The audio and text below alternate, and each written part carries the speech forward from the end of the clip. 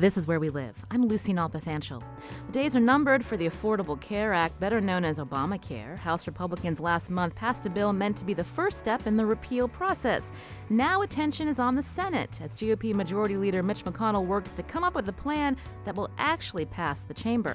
Coming up, we'll focus on how these proposals could impact states like Connecticut, including federally qualified community health centers, places where people previously uninsured have been getting treated under the Medicaid expansion. But first, we can't talk about health insurance without talking about Hartford-based insurer Aetna. WNPR's business reporter Harriet Jones is here, and you can join the conversation too, 860-275-7266. Email wherewelive@wnpr.org. Find us on Facebook and Twitter @wherewelive. Harriet, welcome back to the show. Hi, Lucy. So we know last week there was lots of speculation, flurry of activity, politicians standing behind podiums. Aetna has confirmed that it is looking to move its headquarters. What's the latest? Right. So, I mean, this has been, there's been speculation for quite some time, but it kind of came to a head last week, prompted somewhat by Kevin Rennie in his Daily Ructions blog. He said he had a source who knew that Aetna was looking at New York.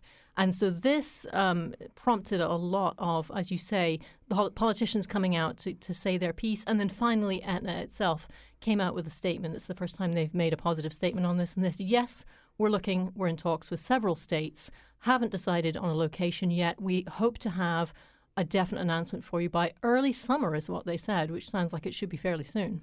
Remind us the footprint that Aetna has had in Hartford for all these years. Sure. Well, so it's the Connecticut company, right? So it was founded here in 1853.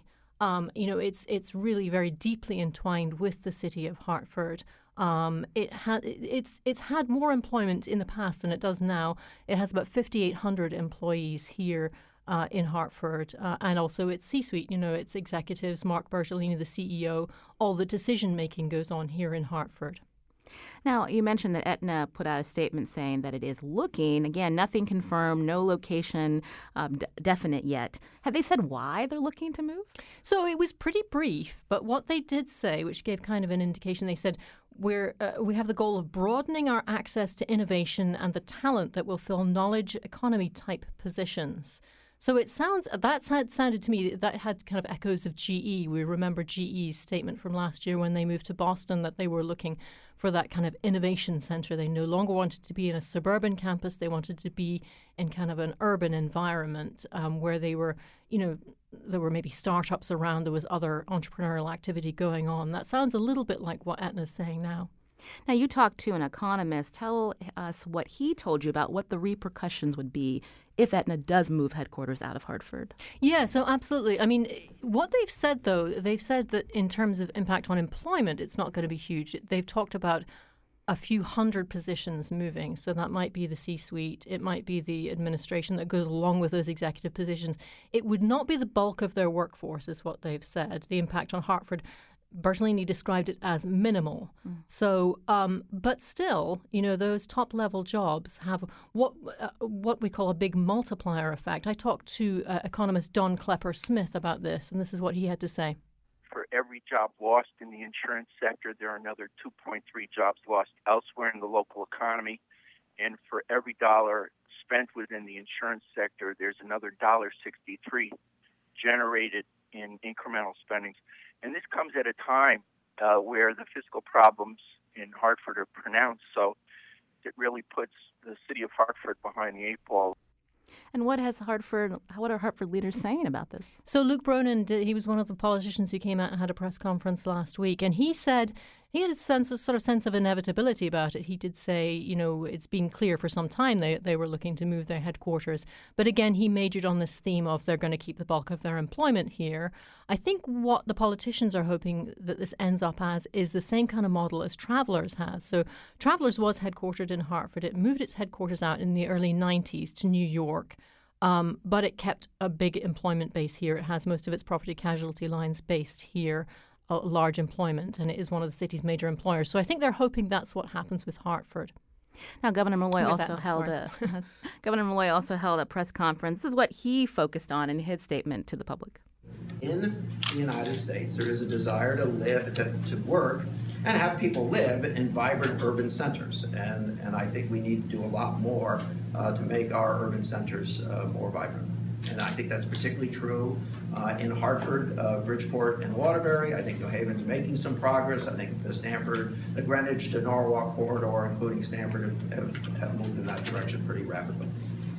I wanted to play that clip, Harriet, because it seems to me that the rhetoric has changed. So for especially before GE made their final decision last year, critics of Malloy and others were saying, look, it's the tax climate. These corporations don't want to be here because of the business climate and the huge burden on businesses. We've heard now for several years the kinds of incentives that the Malloy administration offers up to companies to keep them here, to possibly attract other companies. But now we're hearing this message that, well, we need to do more to make our cities more vibrant and to make companies want to stay. Yeah, so, I mean, that tax piece is kind of an interesting way to look at things, because that has been the Republican message particularly, is we need things to be more business friendly. We need to be a low tax environment. But if you look at GE, they moved to Massachusetts, which is actually a higher tax environment. So that wasn't obviously the determining piece. So are incentives working? I mean, I think states feel like they need to be in the incentives game. And in fact, we know that Governor Malloy has said to Aetna, we will match any package that any other state offers to you. So they're still trying to play that game. But, is it the business environment, or is it this urban centers piece? So back in the kind of 1970s, when New York particularly was kind of perceived as more of a dangerous place to be, and, its infrastructure was crumbling, that type of thing, headquarters did move out to Connecticut. They moved to these kind of suburban campuses to Fairfield County, those sorts of places. And that was seen as the trend, where you'd have these kind of peaceful suburban campuses. That no longer is what's in fashion for corporate headquarters. Now everybody wants to be in these revitalized cities. And Connecticut's feeling like it's a little bit behind the curve of New York and Boston, which now have more vibrant, more up-to-the-minute centers. This is Where We Live. In studio with me is WNPR's business reporter, Harriet Jones. We're talking about the news last week, or waiting for the news, rather, of when Aetna is going to decide if they're definitely moving their headquarters out of Hartford and where it will be. I guess the question now, Harriet, is when is that announcement expected to come? Well, as I said, they've said early summer. I would think we're probably in early summer right now, aren't we? So, I would think it sounds like it's going to be shortly. And this is actually something that has been, there's some history to this. So Mark Bertolini has talked probably for about the last year, or he's given indications that this may be under consideration. Aetna just went through a long, eventually failed merger process with Humana, which is based in Kentucky. And back last year, Mark Bertolini said, we will make a commitment that Aetna, when we merge, there will be a footprint in Louisville. And he very pointedly did not make that same commitment for any of their other real estate portfolio, and certainly not for Hartford. So that was the point at which those rumors were kind of given rocket fuel. I wanted to shift our focus from whether Aetna will stay the headquarters in Connecticut to an issue that affects millions in this country, and that's the future of the Affordable Care Act. Can you remind us why Aetna pulled out of ACA first? Yeah, so they were in very fewer and fewer states. They were never on the Connecticut exchange, but they had been on the exchange in several other states. They said for 2018 they are pulling out entirely, and it's because the costs are going up and they can no longer make money, is what they're saying. Now, he also said, Mark Bertolini, again, the CEO of Aetna, he's had some surprising comments a couple of weeks ago talking about single-payer health care, something that you wouldn't expect to hear from a big insurer. Yeah, so, I mean, Bertolini is known somewhat as a little bit of a philosopher on these issues. He likes to opine on healthcare and what he sees as the model in the future. He likes to position Aetna as kind of an innovator. But he did have some interesting things to say about what we call single-payer. I think instead of shouting back and forth across the stage, let's discuss what single payer means. Is it a single source of financing, which does not yet get at the cost structure? Is it a healthcare system where the government owns the doctors and the hospitals and operates them as well, like the NIH and in the UK? What is that? So that when we start yelling single payer back and forth, let's discuss that. But right now in this country, the government doesn't run anything in healthcare other than the ACA, and they're doing a poor job of it. So that was during an investor meeting, and he actually said also that he does not favor government-run healthcare. He talked a little bit about public-private partnership, maybe the German model as being something that we should look to, where people have a basic level of insurance that comes from the government, but they can opt to buy more. That was something that he talked about. And what was the response when these comments came out? So people are very interested, as you say, to hear a major health insurance CEO talking about single payer. But basically he was saying we need to have this debate, especially now when we're talking about reforming Obamacare. He sees Obamacare as a system that has failed, that hasn't, fulfilled its promise. Something needs to be fixed. He's talked about fixing the system rather than repealing and replacing. He thinks that's the more helpful rhetoric to get into. But obviously, as the Republicans think about the bill that they're going to put forth, Bertolini is urging a wider debate. And now we're going to shift to Washington. Where do we stand with efforts of the Republicans to repeal ACA? So we saw that the House passed its bill, squeaked past what has proved to be a very unpopular set of proposals for basically repealing the ACA and replacing it with what they're calling the American Health Care Act. The Senate it doesn't seem to want to take up that particular bill. They are, at the moment, there's a caucus of a very small number of Republican senators who are trying to craft their own bill. And so we're kind of somewhat on tenterhooks as to what will be in that and how much will it look like the House bill. We know the Republicans are in control, but that doesn't mean the Democrats are giving up this fight. What did our Senator Chris Murphy have to say about efforts to repeal? So, yeah, I mean, one of his focuses, particularly he spoke on this in the Senate in the last couple of weeks, is, why are we, he was saying, why is the Trump administration basically trying to sabotage the Affordable Care Act? Why is it trying to get rid of what's already in place? And this is what he had to say.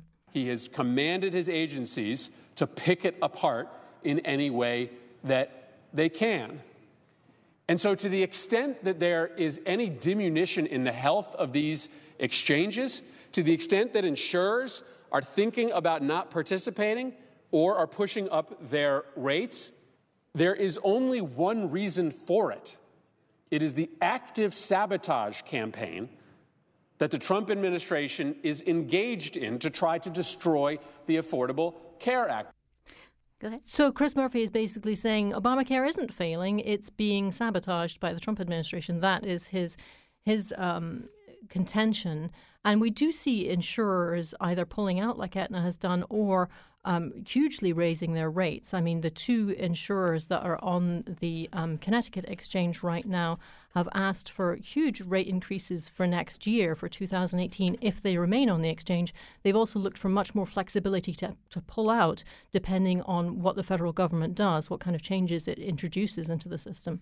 Now, coming up, we're going to talk about what's going to happen if these changes to the Medicaid expansion, like reducing these subsidies, what that will mean in terms of impact on states like Connecticut. But I wanted to go back to something that you had said earlier with Aetna CEO Mark Bertolini talking about, the government not running the Affordable Care Act. They're actually running it in a poor way. When we talk about Obamacare, we think about the benefits that people are happy about. So more people have been insured, and people with pre-existing health conditions feel that they can get adequate insurance without being penalized or being said that they can't be insured. But what were some of the failures of Obamacare? You mentioned Mark Bertolini talked about the costs keep going up. Right. So, I mean, many people have said that it's kind of a misnomer, the Affordable Care Act, because it didn't contain enough provisions to try to contain cost. That wasn't really addressed enough in the bill. It's kind of an interesting it's interesting to talk about the process, the political process whereby these things get put together, because if you look at Obamacare, at that stage when that was negotiated, the health insurers themselves had a very large voice in that. They had a prominent seat at the table. They had a very unified voice through their lobbying group, America's Health Insurance Plans, and they really shaped Obamacare. That is less the case now with the American Health Care Act, the AHCA. A couple of the major insurers, including Aetna, have left that lobbying group. the CEOs of the health insurers are not speaking with one voice. They've all had slightly different things to say about how they'd like to see the future of health insurance or of healthcare in this country. So I think the Republicans are not hearing a unified message from the industry as they try to craft this bill. I'm here with Harriet Jones, WNPR's business reporter. We're talking about the future of the Affordable Care Act, known as Obamacare. Are you worried about what's going to happen with all of the debate in Washington? You can join the conversation, 860-275-7266. Are you looking forward to a replacement effort here in Washington? We want to hear from you, too, 860-275-7266. We're going to hopefully reach a CEO of a New Haven-based federally qualified community health center in just a few minutes. But I wanted to ask you, Harriet, before we go to break, if we can talk more about the insurance exchange and the process. I know Connecticut was lauded for its efforts with Access Health CT. What's going to happen there? Well, nobody knows. So we did originally have 4 insurers on the exchange when it first started up, but we're now down to 2, Anthem and Connecticut. And both of those have said, that again, they want big rate increases. And they also, the big issue for insurers for next year is this thing that's called the cost-sharing reimbursements. Now, everybody, 73% of the people on the Connecticut exchange get a subsidy for being on the exchange. That's to help them pay for their premium to actually buy health care. But there's another large group of people on the exchange who get this thing called the CSR. Now, those are low-income people who can't afford to pay for their deductibles and their copays. So they get this subsidy from the government that goes directly to the insurers. It just bypasses the consumer altogether, and that supports things like their copays and deductibles. That is one of the key things that the Democrats are complaining about, that the Trump administration is sabotaging the ACA, because the Trump administration is paying these CSR payments month by month. They have not committed to continue to pay that subsidy. And if those subsidies do not continue, that is the thing that may well kind of sink Obamacare, because the insurers just would not be able to afford to offer plans if they didn't get this federal subsidy. This is Where We Live. I'm Lucy Nalpathanchel. Harriet Jones is here as we talk about the future of health care. Big reductions to Medicaid have been included in proposals by the GOP and also in the president's budget plan. What's the local impact? We'll find out after the break. And we want to hear from you, too. What's most concerning to you about the debate happening in Washington regarding your health care? You can join the conversation, 860-275-7266. Email wherewelive@WNPR.org. Find us on Facebook and Twitter at Where We Live.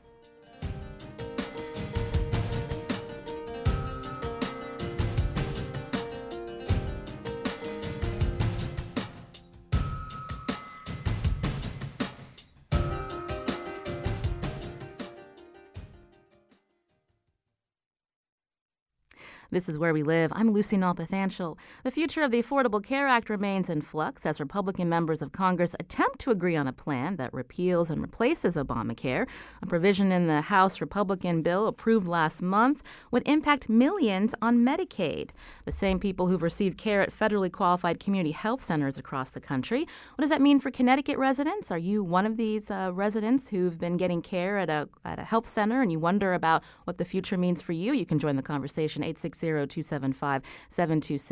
Email wherewelive@WNPR.org. Find us on Facebook and Twitter at Where We Live. In studio with me is WNPR's Harriet Jones, and we're hoping to speak to a community health center CEO about that impact in just a few minutes. I wanted to talk more about Medicaid expansion because we know Connecticut was one of 30 states that opted for this Medicaid expansion. So people that were previously uninsured were able to get coverage. 70,000 more insured patients covered by Husky Health plans, according to the Connecticut Health Investigative Team. That's since 2012. So what happens now if health centers aren't getting this subsidy? Right. So, that's been one of the most controversial pieces of certainly the House-passed bill, is the way that it saves money is to pull back on this Medicaid expansion.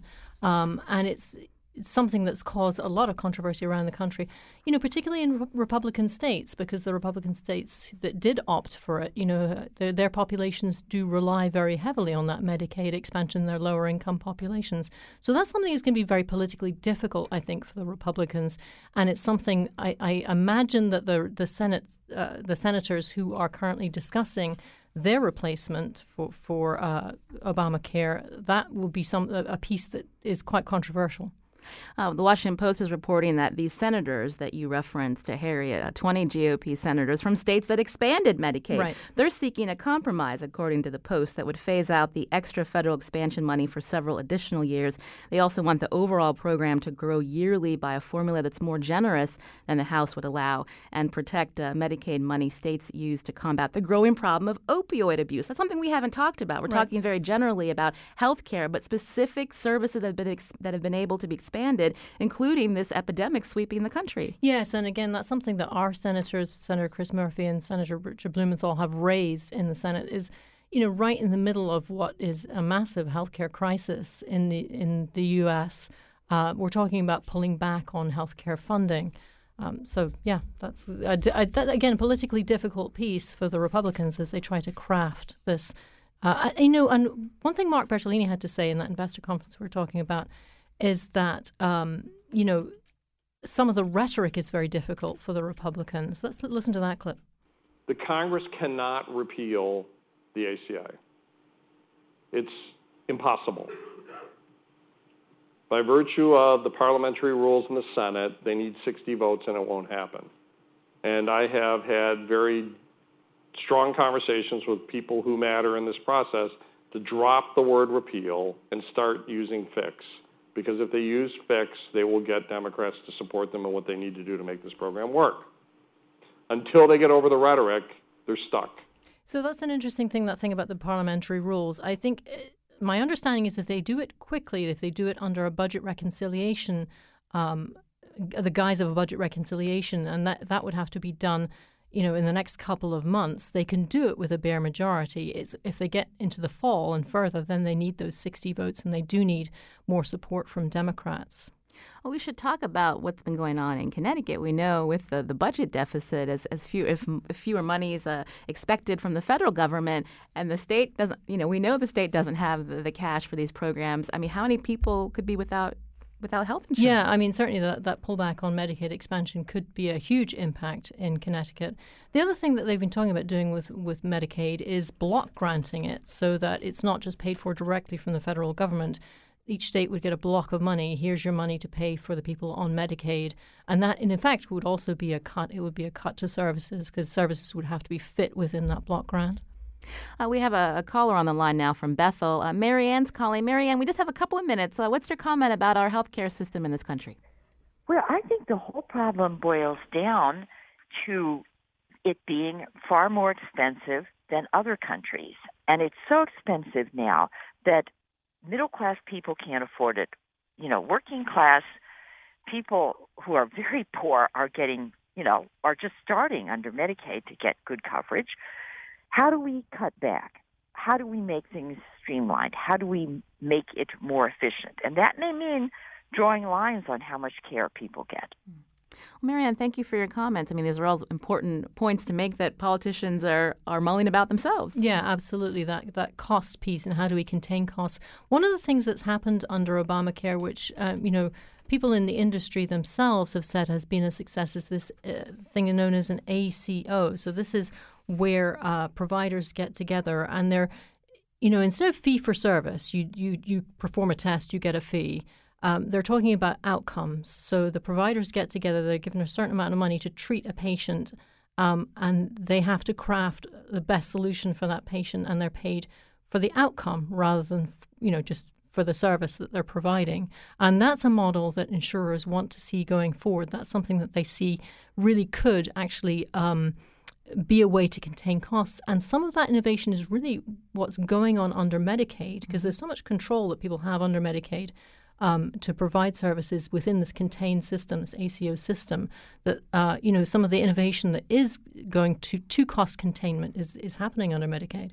Well, I want to thank WNPR's Harriet Jones. It's always a pleasure to have you in, and thank you for explaining this very complex process before legislators.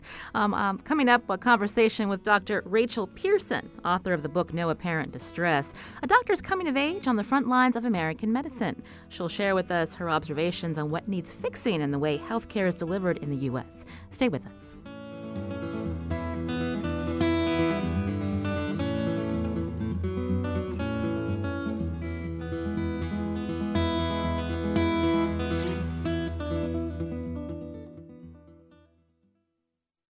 This is Where We Live. I'm Lucy Nalpathanchel.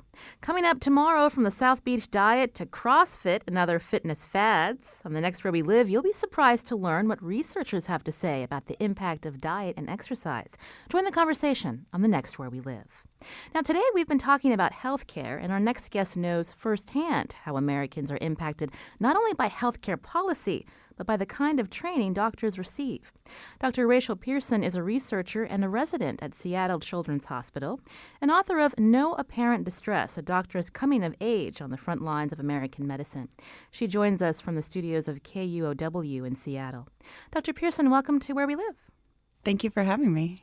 I understand you grew up in Texas to a working-class family. Tell us about your childhood.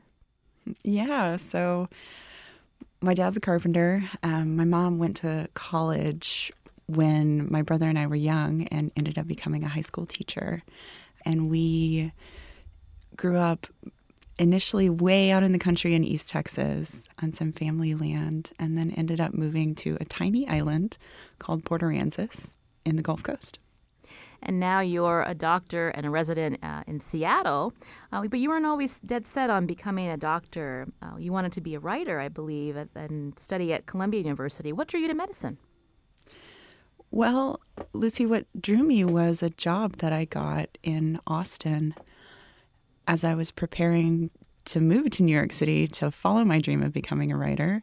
I needed to save a little bit of money, and so I got a job working at a clinic as a patient advocate. And this was an abortion clinic in Texas. And I found myself working primarily as a counselor. Because I speak Spanish, I mostly counseled Spanish-speaking women who were preparing to have an abortion. And it was, for me, a life-changing and certainly a career-changing experience. Tell us what about that experience really impacted you, maybe some of the women that you met there. A lot of the women there told me stories that they hadn't been able to tell to anyone else. So these were immigrant women primarily, and many were from Catholic communities. And so, for example, I talked with a woman who had been physically abused by her husband to the point where he had put her in the hospital, to where she was sure that he had been trying to kill her. And when she decided to get an abortion, for her, that was a way of protecting her child, you know, what she thought of as her child, from having to be under the influence of the man who had hurt her. So what I found was stories like that over and over, stories that were more complicated than what you hear in the political debates about abortion access, abortion rights. When you really listen to the women's stories, you learn that it's not so simple as choice or not choice. You're a native Texan. Texas is in the news when we talk about abortion, despite the Supreme Court's ruling just last year. I read recently that Texas has just approved another bill trying to seek limits on abortion in the second trimester. You know, what's your reaction, again, because you've had this experience helping women, counseling them when they're trying to decide what to do. What's your reaction when you hear what's going on in the political arena? I think that there's plenty of data showing that when we limit women's access to comprehensive health care, and that includes reproductive health care, and that includes access to abortion, the health of women and children suffer. So a lot of the women that I cared for were mothers, and many of them made the decision to have an abortion, knowing what it's like to have kids, knowing what it's like to take care of kids, and frankly, having an abortion because they needed to be able to take care of the kids that they already had. Since writing that passage in your book, No Apparent Distress, what has been the reaction when people realize that experience as a counselor, helped you lead you into a career of medicine? So for a physician, talking about abortion openly or publicly is pretty taboo. physicians who provide abortion are threatened with violence. Some have been killed. And so it certainly wasn't an easy decision to tell that story. But to me, it felt so urgent to contribute stories that felt full and real and complex to help us think with our hearts and our full minds about what can seem like a very abstract or straightforward political issue. Have you gotten any reaction from people on the other side who believe that abortion should not happen? I have, mostly like online comments, and that's fine. I've also had some interesting conversations. So, for example, my brother's a commercial fisherman. One of his friends is an evangelical Christian in Arizona.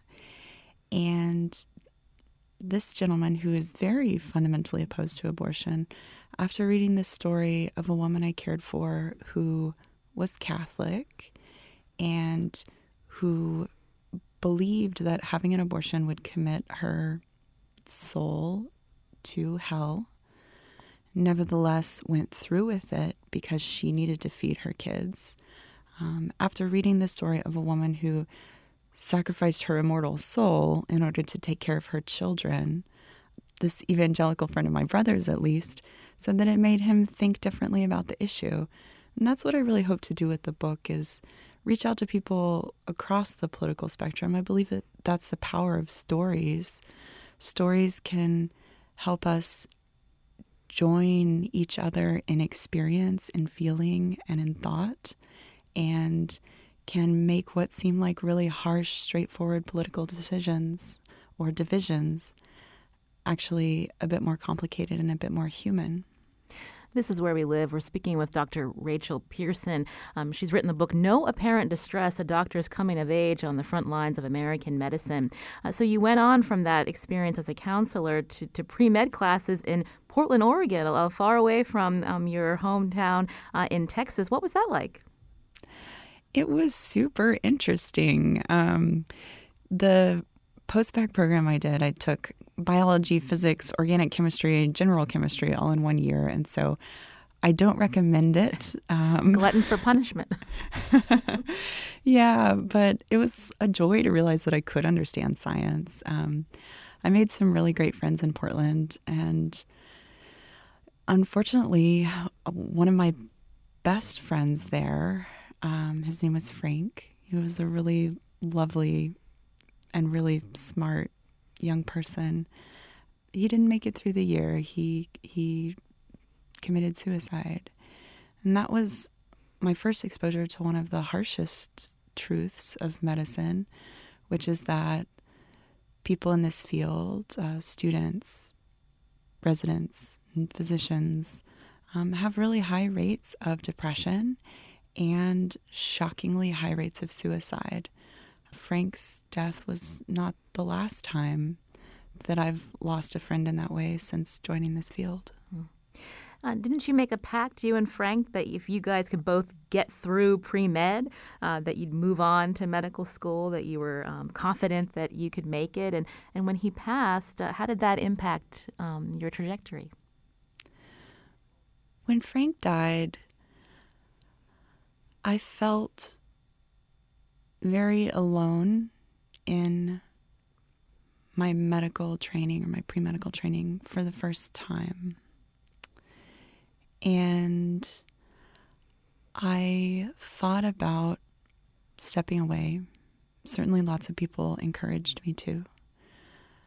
And then I had this conversation with my father. So I highly recommend, if you have a working class dad from Texas, when you are in a rough situation, you need to turn to somebody else for the tissues and the compassion. Because what my dad said to me was, I completely understand what you're going through. He told me a story of having gone through a very similar situation, but you are from a family of people who go through difficult things and carry on. So he told me a story about my grandfather fighting in World War II.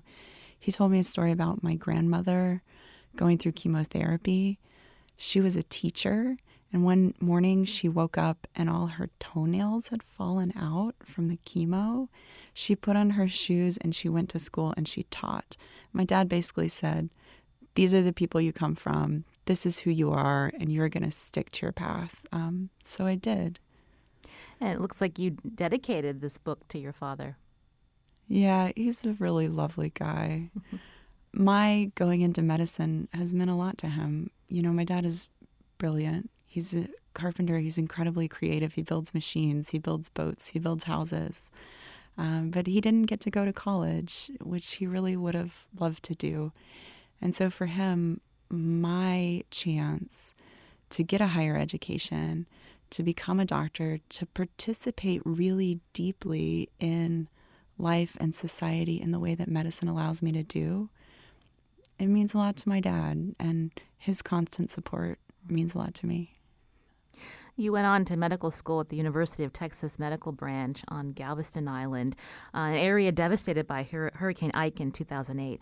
When you arrived, what was that like to work there or to learn at that medical school and to see about the problems of access to care, something that we hear about? So I got involved in a student-run free clinic on Galveston Island called St. Vincent Student-Run Free Clinic. And St. Vincent sees about between 1,200 and 2,000 unique patients a year for primary and specialty care, and it is a clinic of last resort. So if we could get our patients on Medicaid, we would. If we could get our patients plugged into the county health program, we would. But at the time I started medical school, 26% of Texans were uninsured. Galveston didn't have much of a county health program, and in the wake of Hurricane Ike, my medical school, which had traditionally run a safety net hospital, abruptly stopped caring for unfunded patients. And so there was this great need for basic medical care in the community, a need such that people would drive 4 hours round trip to get to a student-run free clinic, and a need such that people would show up to the emergency room and the emergency room would tell them, oh, this is not an emergency. And then the doctors there, out of wanting to do something for these patients who needed medical care, would refer them to the student-run free clinic. Tell us about Mr. Rose. He was one of, I guess, your first patients. Yeah, he was a lovely man. He was a great storyteller, and he had lived in Galveston a long time. He had lived this really interesting life, and he came to the student-run free clinic because he was having a lot of pain. And when I started hearing his story and examining him, I realized that his issue was pretty complicated. His eyes had turned kind of yellow. His urine smelled bad. He had a funny feeling in his throat. He'd stopped eating much, and he had this really bad pain. So I started trying to figure out what was going on with him, and I started taking care of him. And it very quickly became clear that he needed some studies that we couldn't do at St. Vincent's.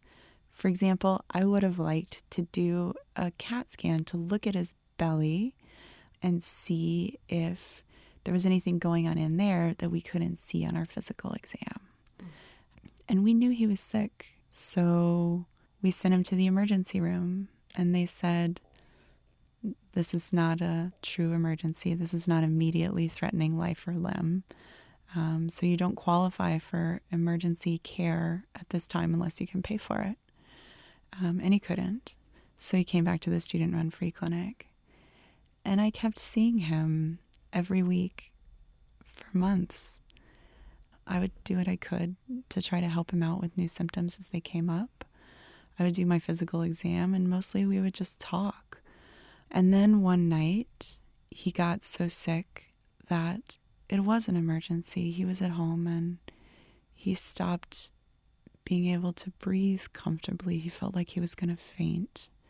So he went to the emergency room, and they put some oxygen on him, and they took some samples of his blood, and they did a CT scan, and they found that he had metastatic cancer. And that cancer had been inside him, getting worse for all of those months that I had been trying to care for him.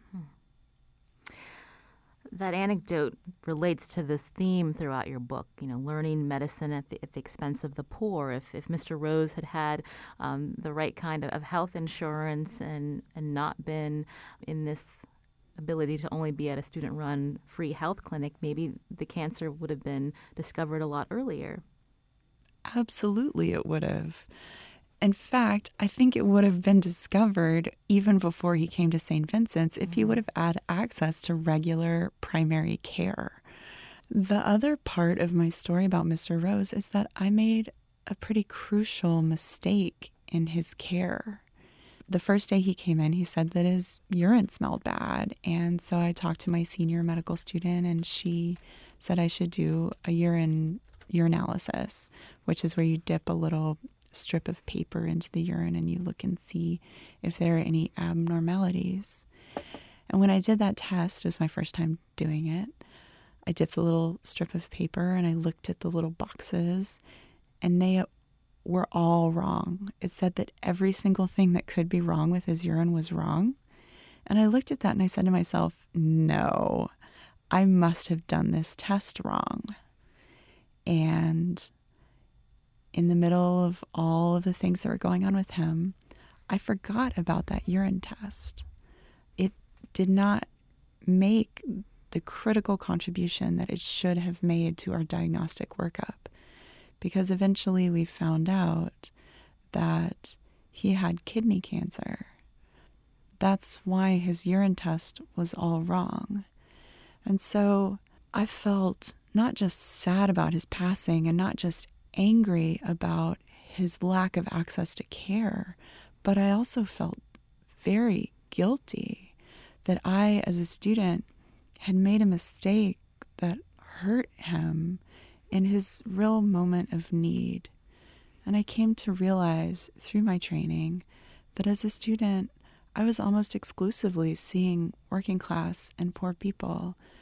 So all my mistakes were made on those communities. They were made disproportionately on patients of color. And that problem is true across the country. Medical schools are deliberately placed in centers of urban poverty so that trainees can have access to patients who will submit to trainee-level care. We're having this conversation with you, Dr. Pearson, again, as the country debates healthcare policy. You're a resident now, again, at Seattle, but when you were studying to be a doctor, how did you see the impact of Obamacare? And now that with talk of repeal, are you concerned? I'm very concerned. In states like Connecticut, where y'all have expanded Medicaid, you've seen, the full benefit of the Affordable Care Act. I was training in Texas, and at the time that the Affordable Care Act came out, we actually hoped that it would make free clinics like St. Vincent's obsolete. We wanted St. Vincent's to become a portal to care where folks would come in, get triaged, get the first steps in their medical care, and then we would refer them along to the comprehensive care that they would now have access to. Because Texas didn't expand Medicaid, it didn't turn out like that. But when we look at the benefits of the Affordable Care Act across this country, we see things like 93% of children now have insurance and access to care. That's the highest rate of child insurance that we've ever seen in this country. The Affordable Care Act has prevented hundreds of thousands of families from falling into poverty and medical debt, and has ensured access to care for millions of Americans. And so when I think about the steps forward, the next steps that this country should take in ensuring access to care, I think, okay, the Affordable Care Act isn't perfect, but we need to accept what is good about it and build on it, not tear it down. We talked about racial disparities in the access of care. What are some solutions that you think would help, relieve this problem? Even when Obamacare was part of the solution, people were still getting less care depending on, their socioeconomic backgrounds. Absolutely. One of the interesting things about the data on racial disparities in care is that you can actually separate race and socioeconomic status in some cases. So, for example, when we look at physician bias, studies that control for socioeconomic status, access to care, all of these confounding factors still show that physicians consistently provide worse care to patients of color. And in the case of African American men, physician bias contributes independently to the earlier deaths of African American men. And so one of the things that we need to do is address individual provider bias. Now, that's not going to go far enough because the primary drivers of health are really social factors, things like living in a clean, healthy neighborhood, having access to good schools, having access to safe places to exercise, and having economic security. So the stress of living in poverty and having to worry and struggle every day about how you're going to take care of your kids, how you're going to get food on the table, how you're going to get the rent paid, that stress causes biochemical changes within the body that contribute to worse health, higher blood sugar, higher blood pressure, worse health outcomes in the long run. And so if we really want to end racial disparities in healthcare, we have to focus on policies that are going to ensure economic security for American families. And those are things like reinforcing the earned income tax credit. The earned income tax credit helped raise a lot of young children out of poverty. And so we need to be thinking about economic and social policies that reduce economic inequality. Those are health policies. Are we doing enough in this country to encourage a diverse pool of medical students who then go on into these communities? Definitely not. We're actually educating fewer African American physicians than we were in the 90s. So we've gone backwards when it comes to educating diverse medical force. Students of color are more likely to need access to student loans and access to grants to get to college in the first place. Students of color, younger students of color, need access to better elementary schools, junior highs, and high schools. And so to have a diverse physician workforce, we not only need, I think, straightforward affirmative action in med school admissions, but we need racial justice throughout the education system. Given all of this, Dr. Pearson, are you happy with your decision to move forward in the career in medicine? I am. Medicine allows me to participate really deeply in the world. I think a life of participation in society and a life that feels morally centered and morally driven is a wonderful thing. I wouldn't change it. And what's next for you? I mentioned at the beginning of this interview that you're a resident at Seattle Children's Hospital. Yeah, so I'm doing pediatrics, and pediatrics is fundamentally a social justice specialty. So children under 5 are the Americans most likely to live in poverty. And pediatrics is all about ensuring that every child has the best chance to live the fullest life they possibly could.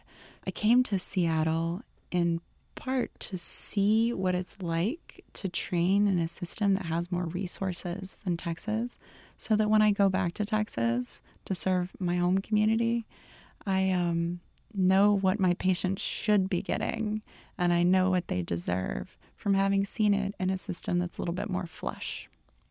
Dr. Rachel Pearson is a researcher, a resident at Seattle Children's, and author of No Apparent Distress, a doctor's coming of age on the front lines of American medicine. Dr. Pearson, we appreciate your time. Thank you so much for joining us today. Well, thank you for having me. Our show is produced by Jeff Tyson and Lydia Brown. Our technical producer is Kyone Wolf. I'm Lucy Nalpathanchel. Thanks for listening.